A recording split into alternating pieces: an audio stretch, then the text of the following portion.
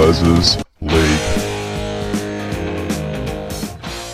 Hello and welcome back to Big Les's League. Welcome to the final part of the Rookie Watch going into next season. The teams we're focusing on are the Tigers, the Titans, and finally the New Zealand Warriors. Let's get started with the West Tigers. The first guy I want to talk about is Fonua Pole. Now, he's played a few games of NRL. It's actually not on the website that I'm using for all of these, but just off the top of the bat, Fonua Pole, he's played a few games of NRL, really strong front rower, really rate this guy, and I think he's going to have a really, really strong year next year. Could definitely work his way into the starting side as well, so really excited to see how he goes going into next year. But as I said, I really do highly rate him, and I think that he could be a very, very big shout to be one of the form front rowers going into the next few years. So he's definitely one to watch. Fonua Pole, front rower for the West Tigers. The next guy is Talon De Silva. He's a hooker, viewed as Api Koroisau's long-term replacement. He's not yet 18,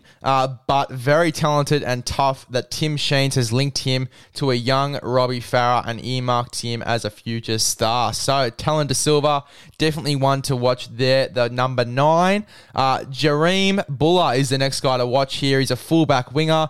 Went to school at Benji Marshall's old stomping ground, Cabra Park, where he was initially a rising basketball star. Has been able to transfer some really slick, natural athletic gifts to rugby league, where he could push for an NRL debut at some stage in the coming seasons. Plays anywhere in the outside backs, but his long-term destination is fullback. Definitely one to watch there. Jareem Buller there for the West Tigers, a fullback winger.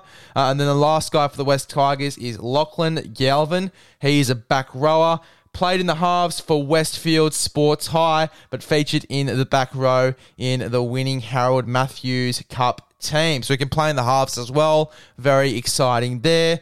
Really good skills and can play off the cuff. He's another likely to be a couple of years off an NRL debut, given he still has a year to go at school. Will probably start the season in the SG Ball and be looked at for jersey flag for sure. Don't forget the name, Lachlan Galvin. Very excited to see how this guy goes, especially since he can play in the halves as well and can play very off the cuff. Very excited to see how this guy, Lachlan Galvin, goes over the next few years. Moving on to the Gold Coast Titans. Keno Keeney, what a name that is. He's a fullback, hails from New Zealand, but an Australian schoolboys fullback who plays a mix of styles that reminds you of both Ben Barber and a young Anthony Milburn. Anyone compared to Ben Barber, that is seriously freakish. Can't wait to see if this guy gets a spot. Just a great mover with deceiving speed. Would need a bit of luck to get a crack with Jaden Campbell and AJ Brimson in the squad, but this bloke is too talented to ignore. Keno Keeney, get ready to hear this guy's name in the NRL very, very soon. I've watched a few of his highlights. Very, very quick. Very, very quick. They weren't lying about his speed here, so definitely one to watch. They've got a few speedsters in that Gold Coast Titans side, but definitely one to watch there. If Jaden Campbell or AJ Brimson go down injured, this guy could work his way into the side. Isaac Fasulamala-Aui. Now, that last name is very familiar to Tino Fasulamala-Aui, the younger brother of Tino. Let's talk about Isaac for a second here. Perhaps not as athletic, but super fit and a huge engine and a high work ethic, which is always good to see, as well as attention to detail that is going to demand that he gets a crack sooner rather than later. Isaac Fasulamala-Aui, a middle forward there, definitely one to watch out for going into next season. We've already seen Payne Haas's brother, Klese Haas, make his debut for the Gold Coast Titans and cement a spot on the bench. Can Isaac Fasulamala-Aui do the same for the Gold Coast Titans? Now, this last one, the name is definitely going to trip me up here, but Alofiana Khan Pereira. Hopefully I said that right. I'm not going to try and say that again. I'm just going to refer to him as Pereira. He's a winger. Now, there's fast, but there's also what rugby league types now refer to as Addo Car Quick. And this young Titan falls into that category. Has already clocked 36.5 kilometers per hour on the GPS. Now, that is bloody quick, which puts him among the absolute top echelon of NRL speedsters.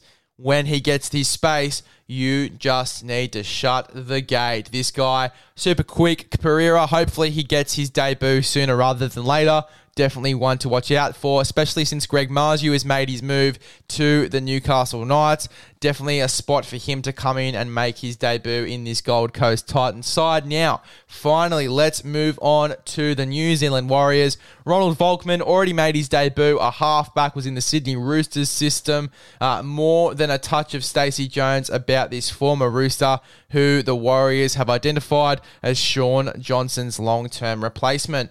Very skillful, good speed, and doesn't mind telling more senior players what to do, which is often an undervalued asset with a lot of young halves.